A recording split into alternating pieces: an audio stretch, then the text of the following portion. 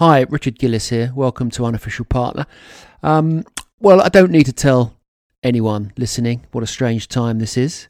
And we're all, I think, in various states of shock about how we navigate our response to the coronavirus and its implications, both sort of short term but also longer term. So what I thought we'd do is talk to people from across the sports business and get a sense of their reaction.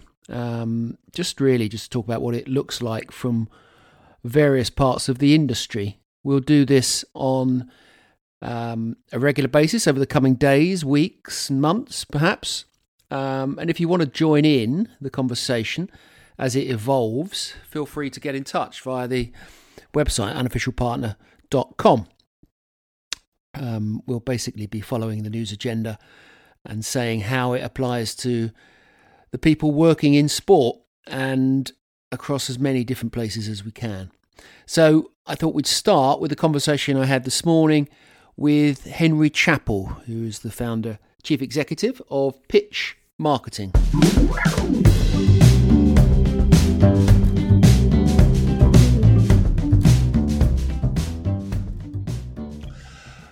Right. So, Henry, what does it look like? What's the state of play? You're sitting there in a agency. You've got clients. We're in the middle of this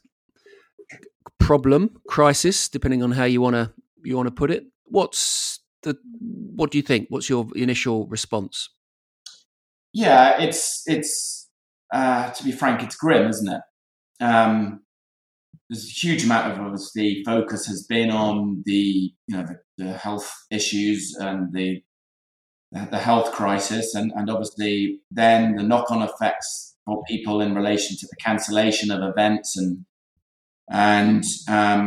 the changes to people's lives, and day by day, it unfolded last week, and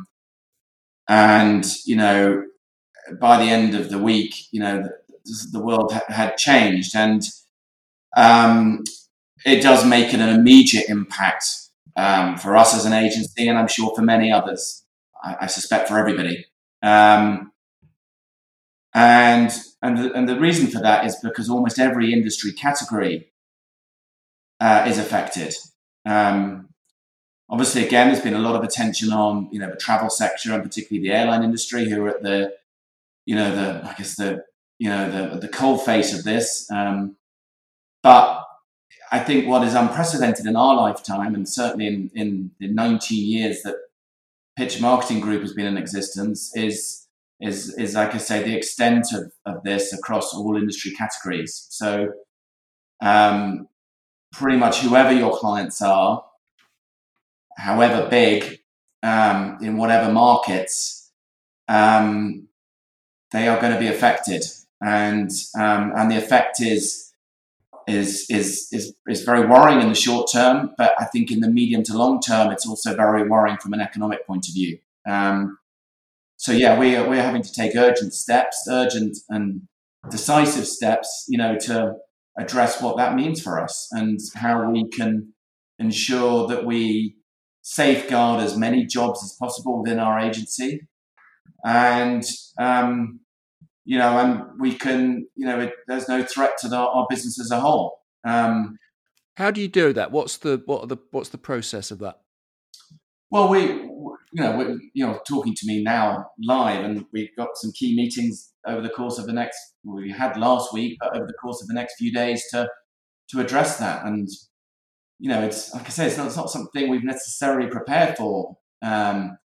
So we are working out how we cope. There is still work to be done. There is a shortage of work almost overnight, but there's still clients whose needs we need to meet, and across the board, and so we need to do that, but we also need to take into account people's well-being and the social responsibility of not unnecessarily spreading the virus. So with effect from now, we are all working from home, working remotely, and but we're also going to have to look at the cost base of the business and how we can ensure, like I say, we safeguard as many roles within the business as possible. And to do that, it's, obviously any unnecessary expenditure needs to be, brought to an abrupt halt. And, we need to look at other initiatives we can do sort of to mitigate our costs.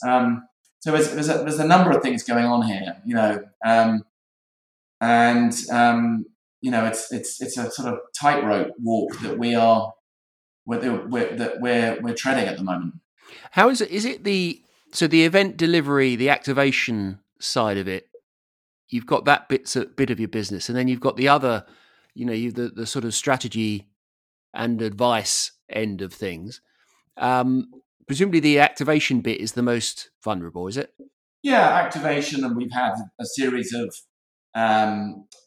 very, very big, high-profile shoots, content production shoots, postponed or potentially cancelled. It's just 2 weeks ago, our productions team, we were having to work with them to cope with the stress of how they were having to cope with all the work we had on, and and even though I was very aware of this shadow looming over the economy and our industry, it was still all systems go, and so we had to kind of continue as if things were going to be happening. Whilst even though you could sense that things weren't going to happen. What happens on a practical level there? Do you get a fee for the work, or is that work that is that a loss that you're bearing, or is it something that's covered in a contract with the client? Well, obviously the consulting and the kind of work we do to advise clients or manage partnerships, or that tends to be in a retainer, with monthly fees, and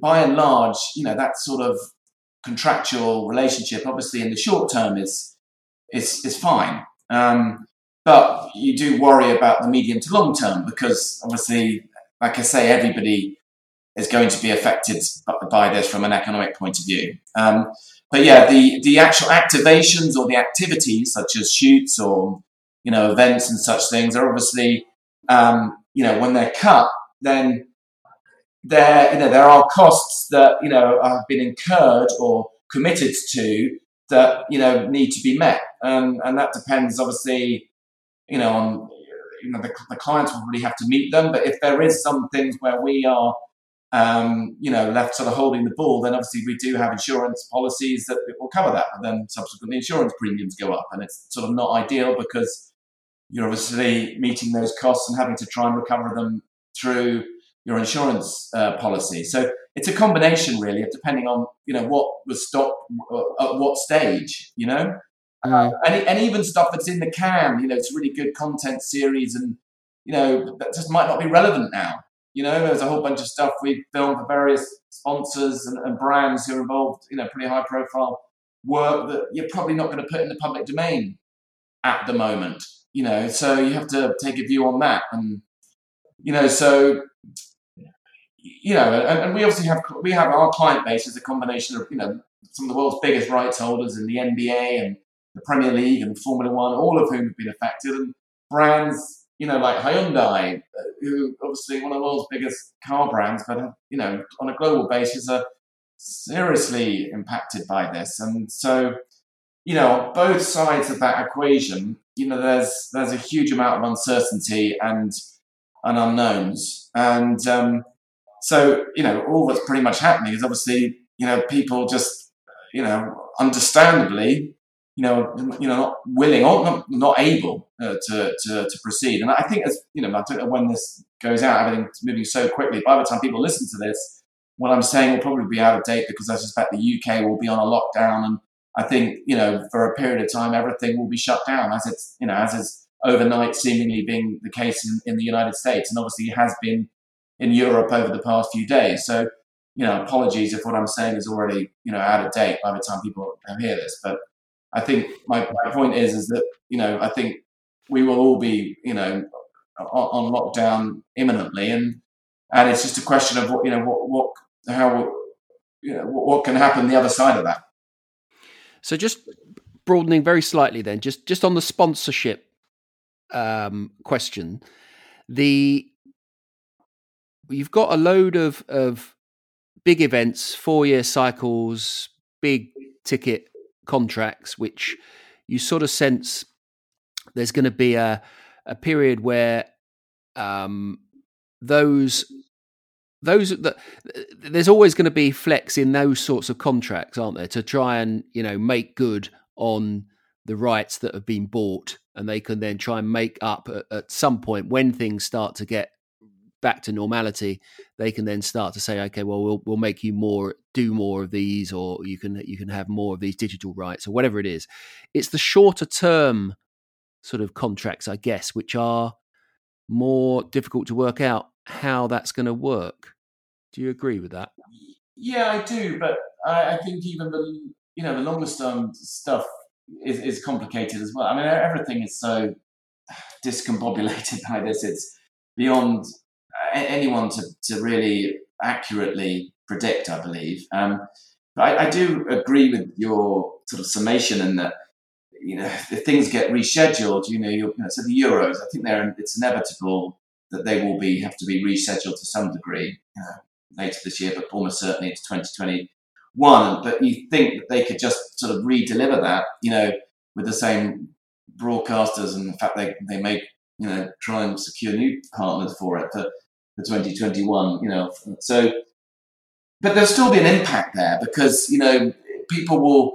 From a hospitality point of view, so many businesses are going to be affected. It may have an impact in that area, or other, sponsors may be so affected they may want to try and get out of the relationship, to save their own costs, or may not be, some very big businesses I think are going to not exist as a result of this, and you saw last week, British Airways chief executive, addressing his staff, talking about the survival of British Airways. And so you may have big brands who are involved in, Olympic partnerships or, Euros partnerships or other, major global sports events that the rights holder is able to re-deliver a later date. But, sponsors, may, default on their payment terms or what have you. So, that even those big kind of set pieces that can be sort of made good, if you like, could have an impact. Certainly in the shorter term, one-offs and, or just, things that fall into this period of lockdown, are going to have a major impact. But again, obviously they'll have insurance to cover that. But, you then, the consequence for a year later is, people, again, are reticent to rebook or to think, it just can have an impact, on an ongoing basis. So, yeah, I think, I think it's the other thing to bear in mind is some of from a sponsorship point of view, some of the biggest investors in sport in the UK and internationally are from categories that have been, sort of devastated by this. You consider the betting the betting category, that probably one of the biggest investors in sport sponsorship, certainly in football. The lights have gone out overnight for them, haven't they? And there's no live sport to bet on. Their revenues have been, decimated. So, they just won't, they won't have the sort of income and budgets they had, pre-corona. And so I think for them, the whole playing field will change. And that has a major impact for, we heard, before all of this, the reason that, football clubs and football governing bodies are still, trading with betting companies or doing those deals is because they kind of depend upon it. I think it's the same for the alcohol sector. Again, another major investor in sport. The alcohol sales across the board are going to be, through the floor. It's about the only thing that people aren't panic buying. It's sort of, in dark days, kind of, makes you think. But it's and obviously other categories. The travel sector recently have been investing big time in commercial partnerships. With Hotels.com and Booking.com and Expedia, but obviously that's going to come to an end. So and so on and so forth. So So there's a short term there, Henry, and there's also a lag, isn't there, in terms of their plans in 18 months' time. This idea that we're going to come out at the end, everyone, the virus will go away. Hopefully, there'll be some normality. But actually, what you're saying is that then those decisions in sponsorship is a long term bet, isn't it? Understandably, the news cycle is very short termist, and looking at that, I don't think anyone's really. I certainly haven't seen it, even in the financial pages, yet had a chance to draw breath and kind of go, what does this mean medium to long term? But as an agency owner, I have to both think in the short term, but also, what's going to happen, beyond this. And I think the sports industry and the marketing services industry, which, we kind of straddle both, if you like, is going to be, it's going to have some serious challenges, even when, the sports schedule is back up and running, and I think that's the game has changed, and I think obviously we're a London-based agency. There are so many agencies, marketing agencies in London, of every hue and every colour. But I think a lot of them are gonna be challenged, and there'll be some big advertising brand names I don't think will survive. And certainly some of the advertising brand names who were struggling anyway or had issues, I think are probably going to be under, serious threat. So, and I know that sounds terribly negative, and it's like I said, I hope it's not as bad as that, but we have to start preparing for the kind of worst kind of consequences, I believe. It feels like the very people I've spoken to, the closest thing we can get to is the financial crisis. This feels like it's that sort of moment. It's a different shaped thing, perhaps, but it really is a huge economic shock. I think it's worse than. I honestly do think it's worse than 2007 and the financial crisis, the credit crunch. Which obviously brought down some of the biggest brand names in banking and Lehman Brothers and others. So that's sort of what to expect. Because the reason I say, although that pervaded everywhere in commercial society, the access to capital and and it affected us as a business. I don't think it was ubiquitous as this is and is going to be. And so I and also didn't have the humanitarian and the health and social issue around it. So it was an economic crisis that because it was stemmed from the financial sector, it did have a bearing on many industries, but I still don't think as many as this. And also, like I say, it didn't have the kind of health and humanitarian aspect of it that this obviously sadly does. And so, I'm afraid my view is that this is going to, have a more significant impact on the global economy and our industry category than that did. And that was obviously the biggest challenge that I've faced in my career. So I think it's going to be the biggest challenge that we will face in our lifetimes. And it's like I say, it isn't just great. When the Premier League restarts and whenever, it's not going to be really back where we were. I think that's what's going to unfold. And yes, the sooner things can go back to normal, the better. Absolutely, but I think that's not going to be as soon as people hope. I think it's going to take a number of months. And I think the cancellation of events hasn't stopped yet. Things like Wimbledon, I doubt will happen this year. And there'll be others, Glastonbury, many others, just because I think the knock-on effects. I don't think the schedule will get back to normal till the autumn. And I think the economic implications will both be significant and long-lasting. and well into next year. And that's what we're preparing for. Okay, mate. Well, listen, thanks very much for your time. I really appreciate it. Next up, we are talking to Murray Barnett, and he has just left Formula One, and was previously Chief Commercial Officer of World Rugby, and before that at ESPN. So he's got a very broad experience, both on the event side, rights holder side, but also into the media. So I thought he would be a very good person to have a chat with. Here's Murray.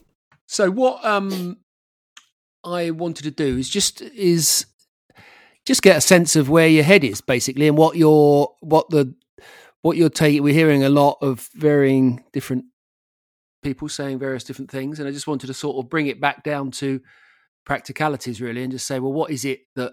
How do you see today? And the last week has been, or Friday felt like a big moment, and what the implications might be if we sort of look at it from a rights holder perspective. That would be useful. But what's your just general sense, first of all?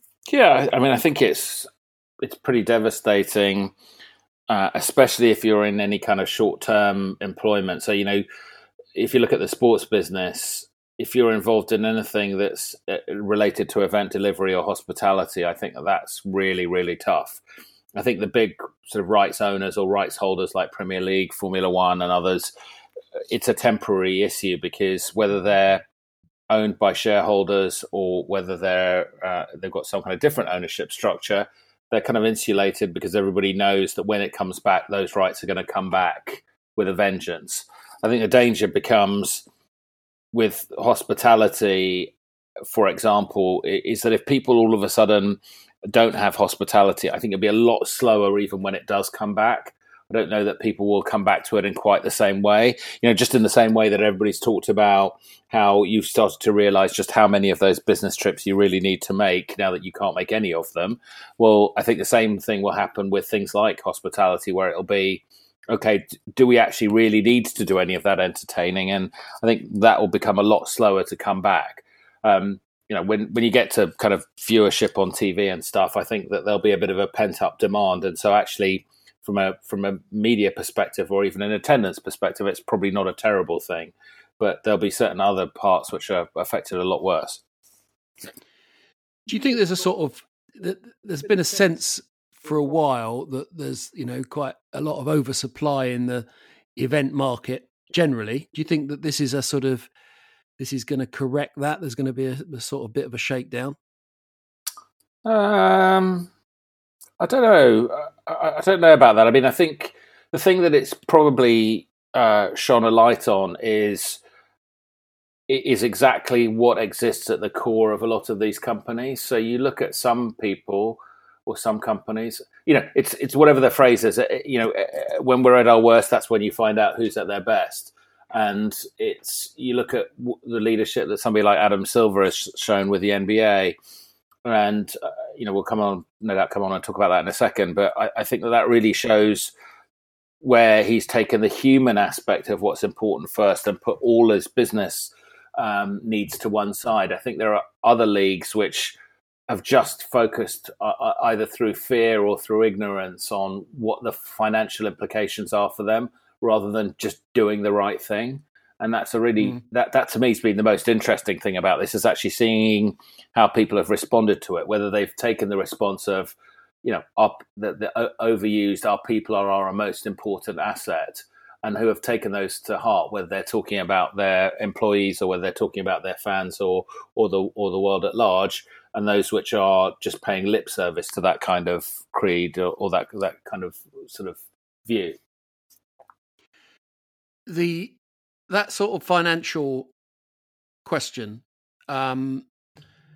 what sort of decisions do you think are going to need to be made over? What's the process that takes place at a rights holder? I mean, obviously the event, they're talking about postponement at the moment, because presumably for legal and insurance reasons, no one's talking about cancellation. How do they go about deciding what the next steps are? Are they just in a holding pattern? Well, I think you're absolutely right, and I mean, I think this is why you see some of these crazy situations where people are not told until they're already queuing up outside an event, that it's not going to happen, is because, who blinks first often determines where you sit within the sort of where you sit from an insurance and a liability perspective. So, frequently a local government will have to request for an event to be cancelled before a rights owner will cancel an event, because otherwise it has an implication on the insurance liability.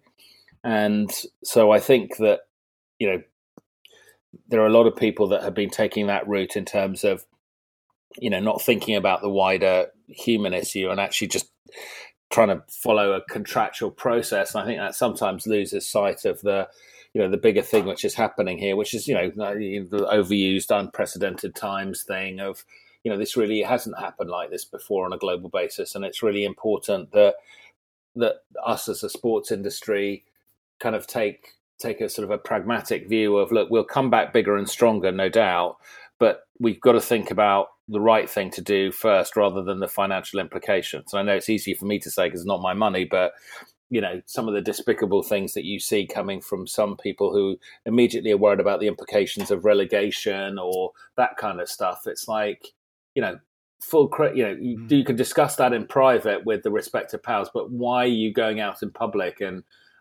being so crass in your view of what should happen? You've been on the rights holder side, but also on the media side. How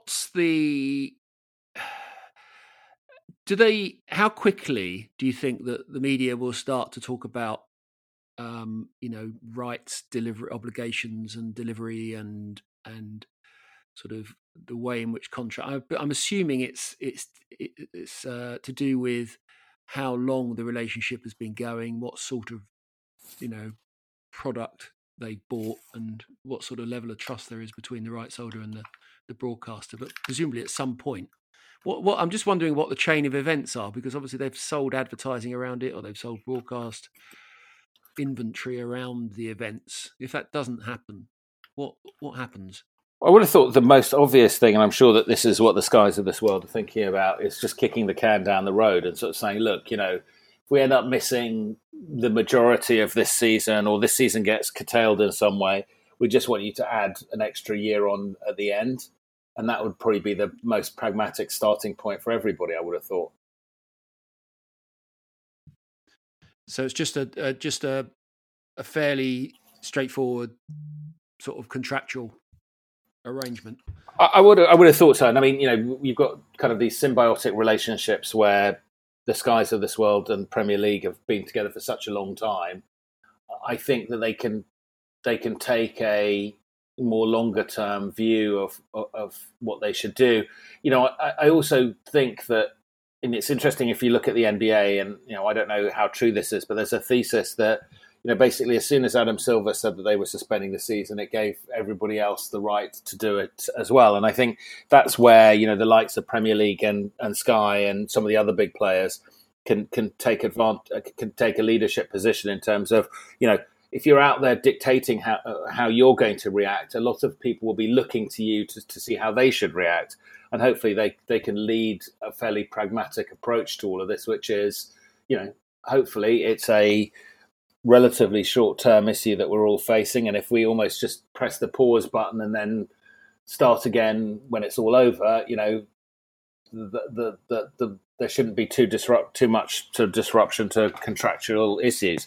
I think where it becomes really difficult is sports which are in a growth phase, so trying to build themselves or attract new audiences. Everything they've invested for arguably the last 2 years is going down the toilet now because they'll be starting from a much lower base again. And I'm just thinking, you look for example, with it's a very small example, but for Formula One, with the launch of Drive to Survive Series 2 on Netflix, their Fly on the Wall documentary series, they invested a huge amount of time and energy in promotion of the second series. And actually, that's not going to go to waste because, people will be looking for content to watch. But then the idea is that cross-pollinates with Formula One races, where people watch the series, then get excited about watching races. And of course, that's not going to happen. So, if you like, a lot of that energy, probably more than money, time and energy has been lost. And presumably the real shocks are further down the supply chain of the production companies, the various, the sort of agencies. That's where there's less sort of resource to try and live through this, isn't it? That's they're living on much finer margins, and a hit of 2 to 3 months of cash is going to might be make or break, presumably. Well, yeah, and like I said earlier, you've got people that say work in hospitality who, even when it comes back, for argument's sake, they might be doing half the number of events that they would normally expect to be doing, and so I think it's definitely a massive hit there. Although, if it continues throughout the summer, I think that there will be pressure on even some of the big organisations to turn around and say, we're going to cull 10% of our workforce or whatever it is. I mean, I hope it doesn't get to that because, ultimately we will all get past this. But I think that there will be a few that take the opportunity to reset the sizing of their organisations. Have you been sort of talking to many people over the last couple of weeks about it? What's obviously everyone is doom and gloom. Are there any positive sign? Anything positive to be taken? I think there's a little bit of, people are a little bit punch drunk, to be honest with you. I mean, I think up until probably, most of last week, I think people were just acting fairly normally about it. And then, I think it's probably only sort of really hit home over the last, maybe not even quite hit home yet. It's still got a little bit of time to go. I think that, we're all lucky to work in an industry that means a lot to a lot of people. And so I think there's a genuine feeling that it's all going to bounce back. And it's just, how can you batten down the hatches and survive over the next few months? But it's definitely a bit of a surreal view when you're out there talking to people. And nobody quite knows, what to believe or how long it's going to last. And I think that's part of the problem, is that we generally have worked in a business which is, quite finite. You generally know when a season starts and finishes, how many games they've got to play, what the points you need are to avoid relegation, whatever it is. And now that's all kind of up in the air and nobody quite knows what the solutions are going to be. So I think that everybody's walking around a little bit dazed at the moment. I think there are a few potential bright sparks. I mean, esports is an obvious one, and whether that's part of the real sports industry or not, I think there's a potential there. And it's interesting that somebody like Formula One, I would have thought, should have jumped on that super quick and been able to recreate a virtual championship. But they don't, and I'm sure that they will come out with it fairly soon, but they don't seem to have really jumped on it. And I've seen a couple of others have stolen the march in terms of getting drivers and stuff to take part in various events. And I think I've seen some, you'll know better than I do, maybe some EFL stuff around games happening virtually. So I think that's an obvious area where there's a huge opportunity. Might be I mean, it's sort of been something people have been talking about for ages, but it might be a moment where people start to look seriously at how it applies to, the sort of, as you said, the traditional or the in real life sport, maybe. Well, I think there's also, you got effectively a whole bunch of sports people sitting around doing nothing like the rest of us, or trying to work from home, or whatever it is that people are trying to do. Isn't this a great opportunity for them to, use that horrible phrase, build their own brand? I mean, I would all of a sudden, if I was, Dele Alli, I would be sitting down and saying, right, well, because I can't go out, I'm going to do whatever it is, a game of Call of Duty every day, and I'm going to live stream it, and I'm going to follow it with a question and answer session about anything that you want to talk about.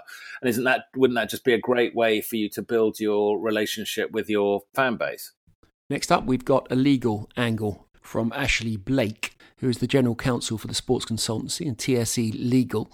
They work across the board. They're at the very centre, really, of a number of major events and competitions. So I thought he would be the perfect person to speak to this issue. And we spoke this morning. So this is a sort of roundup. I've been going around the houses asking people, basically replicating our conversation the other day. And I thought, well, why don't we, obviously go back to the source and just talk a little bit about where we are, and what's going to happen, and the rest of it. So, Sure. From your point of view, and I'm talking to you now as both as a TSC sort of general counsel, but also as a lawyer generally. What's the sort of foremost in your mind at the moment? Where's your head? Well, that's a big question. I think there are a number of questions at the moment around what is going to happen. What we're being asked by a number of rights holders, what they can do with existing contracts, and all of the logistics around rescheduling events and potentially cancelling events, and also looking forward at how to provide for this sort of situation in the future, and all of the multiple stakeholders that have to be at least in theory kept happy. I don't think that will be possible to keep everybody happy. There are going to be some losers from this situation, undoubtedly. Can we just run through so if we sort of start with a generic event, a big event, can we just run through some of the stakeholders? Because I thought, I know some of them, but some of them are a bit counterintuitive, and obviously there are second level or there's a sort of second bounce of this as well. So the main ones presumably are the relationship with, if you are the central rights holding body, where do you go? What's your first call? Well, one of the biggest funders in sport, which is probably the main funder in sport that's actually often overlooked in some of these conversations, is the host. The host often being public sector, huge investment from public sector through rights fees and through event logistics and organisational costs, and venues and other in-kind provision. So that relationship between the rights holder and the host is incredibly important for obvious reasons as well. When you're looking to reschedule an event, you're going to have to look at whether the host is able to do so as well. So that's probably your first port of call. The other main rights holders, which are generally brought into this conversation, are broadcasters, who will undoubtedly have busy schedules towards the end of the year if a number of events are being rescheduled, and sponsors as well, the two other biggest funders of sport. But also you mustn't forget the athletes themselves and the teams, and their ability to attend the events, all of the knock-on costs that they will have in rescheduling, all of their training programs that have built up to these events, and all of the related, whether it's a league or a federation as well, and fitting into their calendars. Around the major event, you've also got an incredible array of logistical arrangements, whether it's with travel operators, hospitality providers, equipment providers, and a number of other supplier agreements, individual contractors, promoters, all of whom will be affected by an event postponement or cancellation, all of whom at least will need to be, their interests will need to be considered in this sort of scenario. So before we get to the sort of, because most of the conversation will be about managing that, mass of people, and that sort of interconnectedness is mind-boggling in many ways. If you then say, right, I'm a lawyer, let's go to the law here for a moment. What is the central issue? Again, it's obvious I'm not a lawyer, so but I've heard of force majeure, and Yep. I'm beginning to hear of frustration Yes. in this context. Where is this? Is that where you go immediately? That's where you would look contractually immediately. If the lawyers are running the things. To me, a well drafted force majeure clause would cover this sort of situation. I think there's a lot of talk about force majeure at the moment. Force majeure, an act of God clause, it's also called.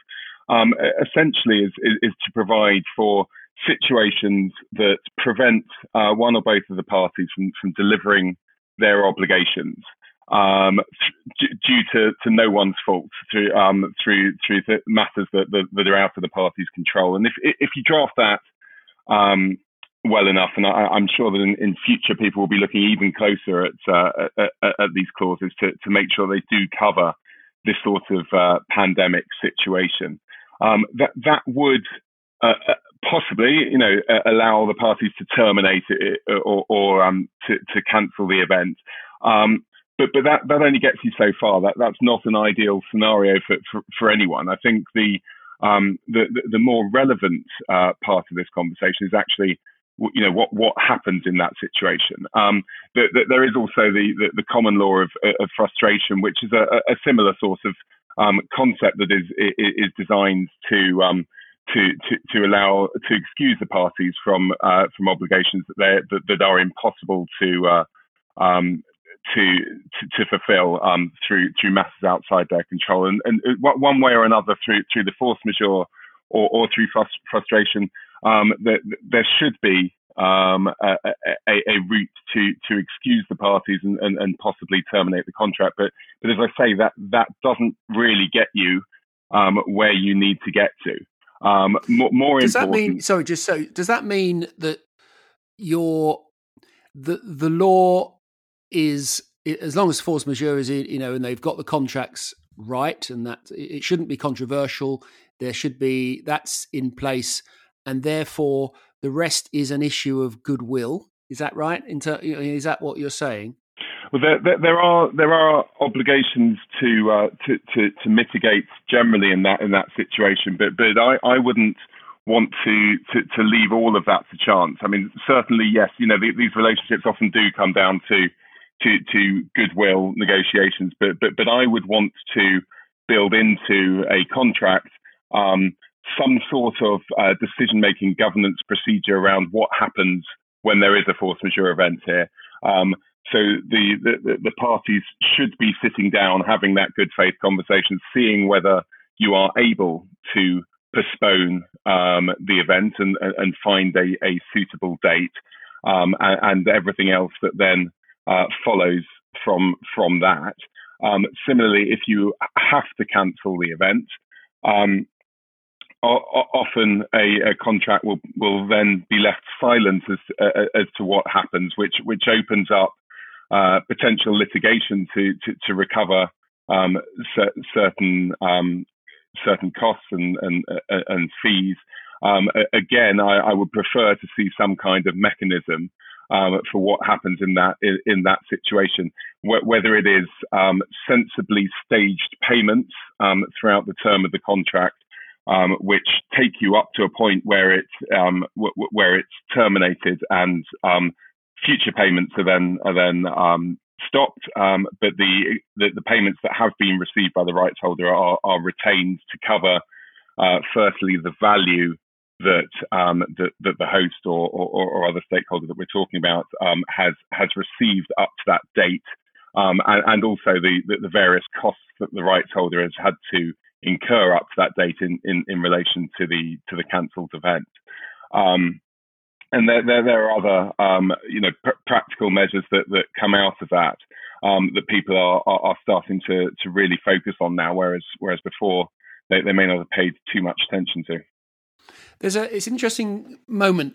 Well, it felt like Friday was a big moment, lots of, big decisions being made, and then you had a weekend, and then there is a sort of general sense, and you sort of lots of people saying we're all going to be nice to each other, generally.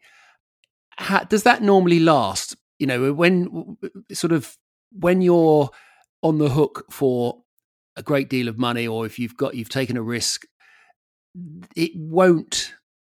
goodwill will only get you so far, presumably. Then there will be a sort of second bounce to this where it starts to get uglier, presumably, or can do. I think that's right. I mean, there's a balance at the moment. You're absolutely right. Towards the end of last week, there seemed to be a very significant shift in attitudes and in cancelling events. There were a couple of days there where every time you looked on a sports website, there was yet another event being cancelled. And the public mood has to be gauged here as well. I think one of the stakeholders that I omitted to mention, which is an incredibly important stakeholder in any sport, is the audience as well.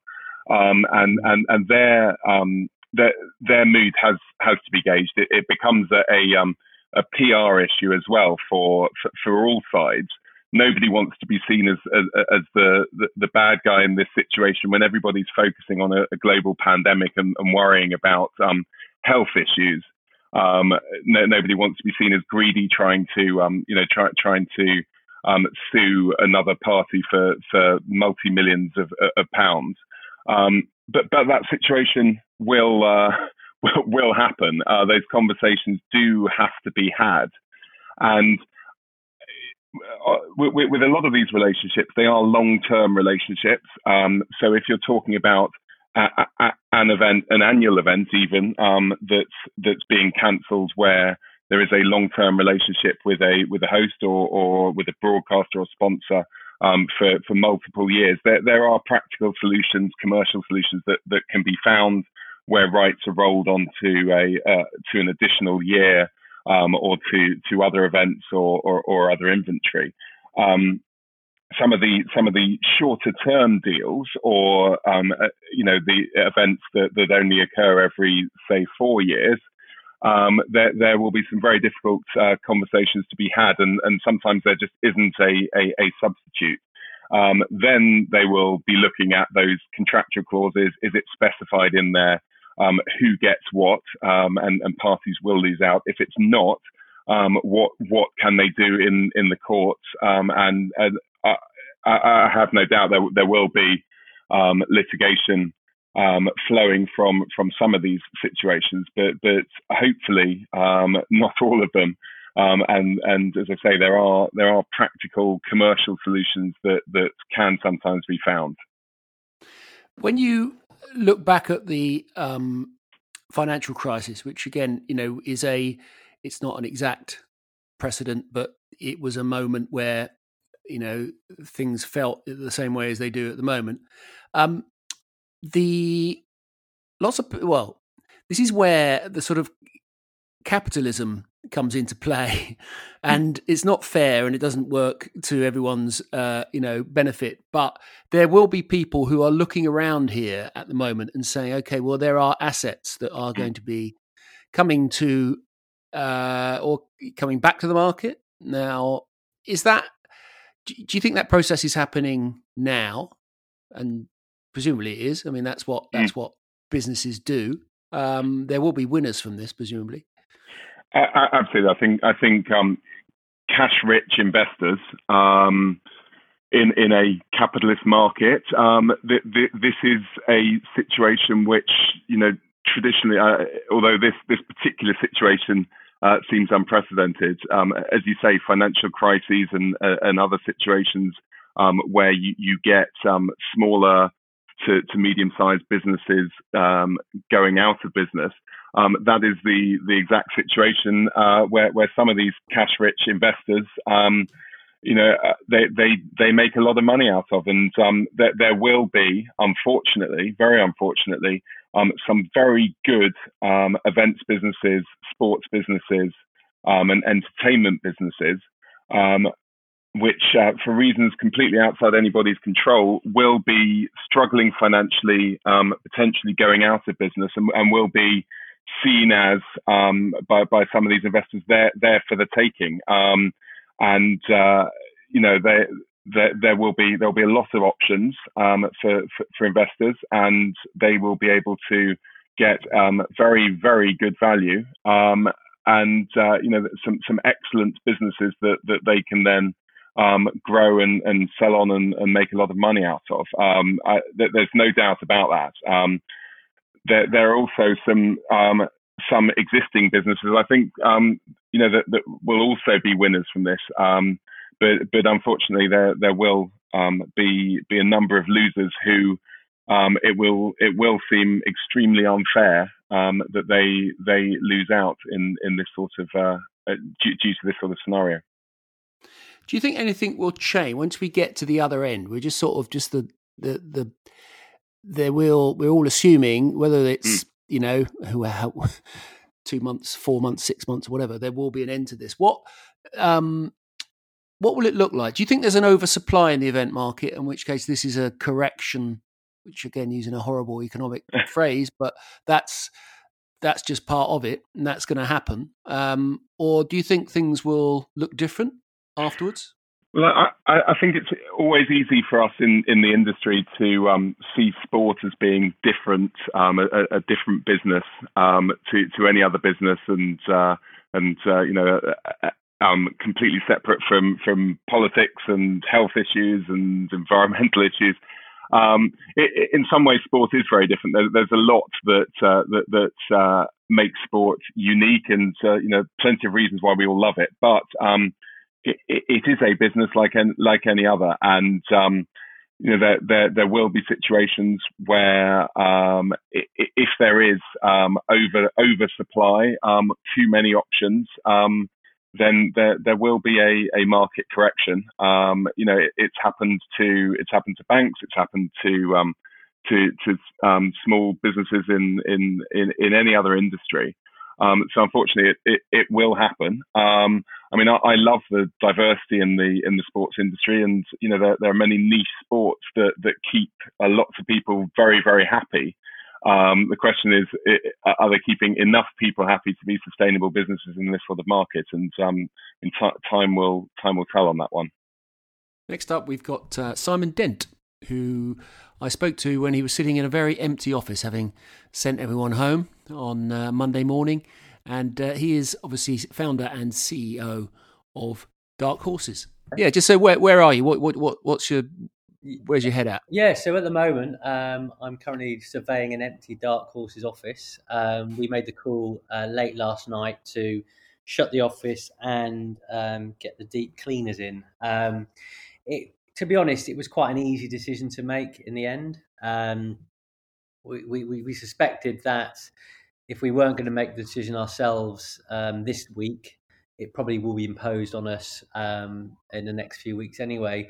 We'd actually spent the end of last week putting plans in place, setting everyone up to work remotely. So, yeah, I think obviously it's we are entering the unknown, but we are confident, we're optimistic, and yeah, we're good to go really. I'm always looking for winners and losers in this. Deep cleaners, that's a pretty good place to be at the moment, I should think. Deep cleaners are pretty booked out. I won't tell you for how long. I might be putting the rubber gloves on myself, but it's deep cleaners and bacterial gel manufacturers are probably doing quite well at this. What's the process from your perspective? What are you? So you've obviously got clients, and take us through that. Yeah, so obviously clients and our team, sort of individual welfare at the top of the list and top of the agenda. We've communicated with all of our clients this morning that we will be all working remotely. We've suggested that we set up a daily status call with our clients. Now that is maybe perceived as being a bit excessive, and that's obviously their prerogative if they want to take us up on that. But we've decided that internally we're going to do a status call every morning. We had a Google Hangout this morning with everyone at the agency on it, which was interesting. It's going to take a few of them to get them right. But we are offering, to speak to our clients every day if they need us. We've obviously had a few productions cancelled, a few postponed. We're in the middle of a pitch. So, we're sort of agency life is going to go on as normal as we can. We're being quite pragmatic about it, and we're sort of we fully understand that it's going to be a challenging few weeks and potentially a few months. But our view is that because of everything we work on is in the world of sport, we know that a lot of the things that aren't taking place are being postponed. And to be honest, at the end of this year, there's going to be a lot of the work we're not doing now is going to take place. So yeah, we're being pretty open-minded and positive about it all. Can you, we've got big summer events coming up, and you've got partners. I know you work for Nissan would be one around the Euros, for example. What happens? Do they just say, right, okay, we're going to just stop doing stuff, or is it just a question of waiting and seeing, or what are the decisions that need to get made? Yeah, I mean, look, Nissan obviously is a massive investor in sport. Its biggest sort of investments to date are around the Formula E team, and it's Champions League. So I think Champions League, there is a meeting taking place on Monday the 16th today at UEFA, and I think we're going to know a bit more about that this afternoon. We can't speculate. Obviously, there has been a lot of work planned, not just from sort of our side of the strategy and creative as to the road to Istanbul, but there's a massive piece around the hospitality and the ticketing of the final and all the games and all the hotels that have been booked with guests. So there's a lot of that stuff that's people are working around the clock trying to organise. I think it's a hard one at the moment because people are we don't have all the facts, and I think it's something that people are, I suppose, talking daily, whether it's to the rights holder, to the brand, to the agency, the clubs, and just trying to communicate. Ultimately, with Champions League, UEFA have to make the decision, and I think it's going to be in everyone's interest if they make that decision pretty quickly, i.e. today or tomorrow, because then at least everyone can then plan for what the next 3 or 4 months will look like. And when you get into things like sort of the contracts and when you're getting into rights sort of deals where obviously you've got obligations on the rights holder side. Yeah.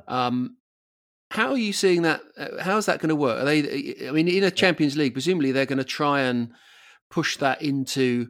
They'll make it up in some way over the body of the contract. Yeah, and I think what the great thing about UEFA and Nissan and the bodies and team agencies involved is it very much is a partnership. So I don't foresee any situation whereby brands and UEFA will be falling out over this. I think it's an extraordinary set of circumstances that's happening around the globe. Public health is obviously the priority and football second. So I think common sense is going to prevail. And, I do not foresee a situation where brands are demanding certain things back off UEFA. I think because these partners are long-term and they're in a sort of 3-year cycle, I can see them, very much sort of coming to table and agreeing sort of an arrangement that will bleed into next season or even the season after.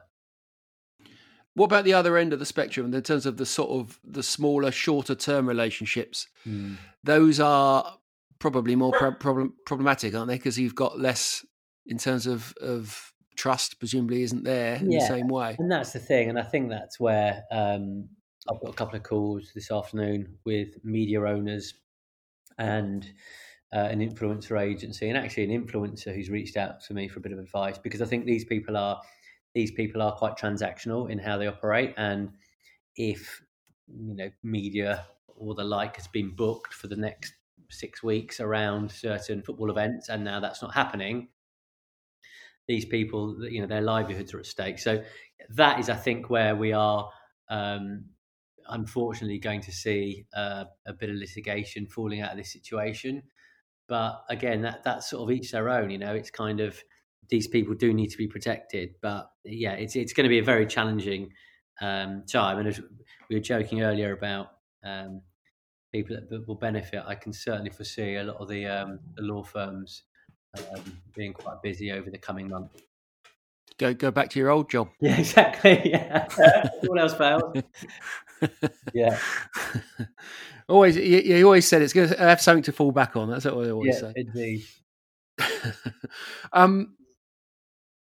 in terms of the sort of individual athletes, or I really feel sorry for around this Olympic conversation, when you're looking ahead and people are talking about, is it, isn't it? And then you've got these people who have been working for 4 years, terrible. For this moment. And it's a shocking state of affairs for them, isn't it? It is, and it is, but then it isn't. I think, I have to give myself a bit of a slap around the face sometimes when I sort of fall into the sort of, catastrophization around, the agency and even my pathetic attempts to be an athlete and marathons being cancelled. And it's kind of like, it doesn't really matter, because ultimately, there is a generation, whether it's the over 60s or over 70s, whose health really is at risk.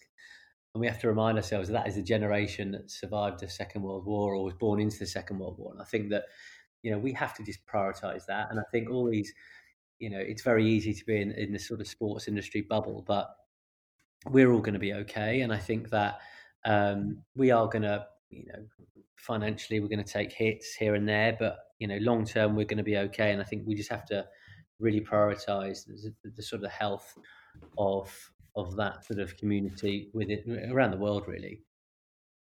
What do you think about, just finally, the sort of what the sports business is how that's going to respond? Because obviously you've got a lot of freelance people, you've got a lot of people, working on contracts or around, and events are the absolute lifeblood of it. And if they're not there, how do you think that's going to pan out?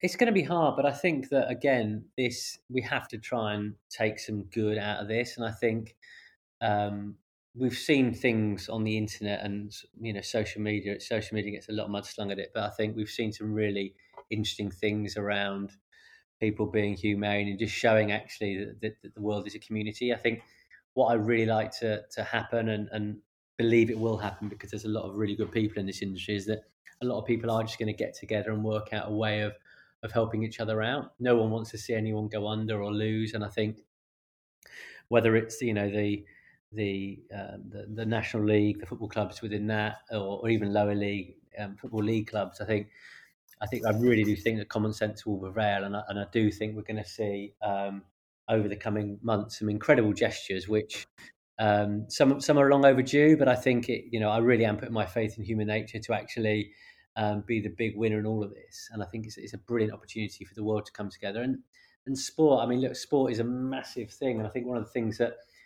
a lot of people are struggling with is sport is usually the thing they go to for the distraction from the nightmare situation. And now that's not there. It is, it's a really challenging time. So I think we all have to put our faith in human nature. And I'm really confident. I'm almost excited, actually, to see how the world's going to bounce back and respond to this. Okay, right. That's a good one. Brilliant. That's a good place to finish. Thanks for your time, Simon. I know it's a busy day. All right, look after okay. Yeah, stay well.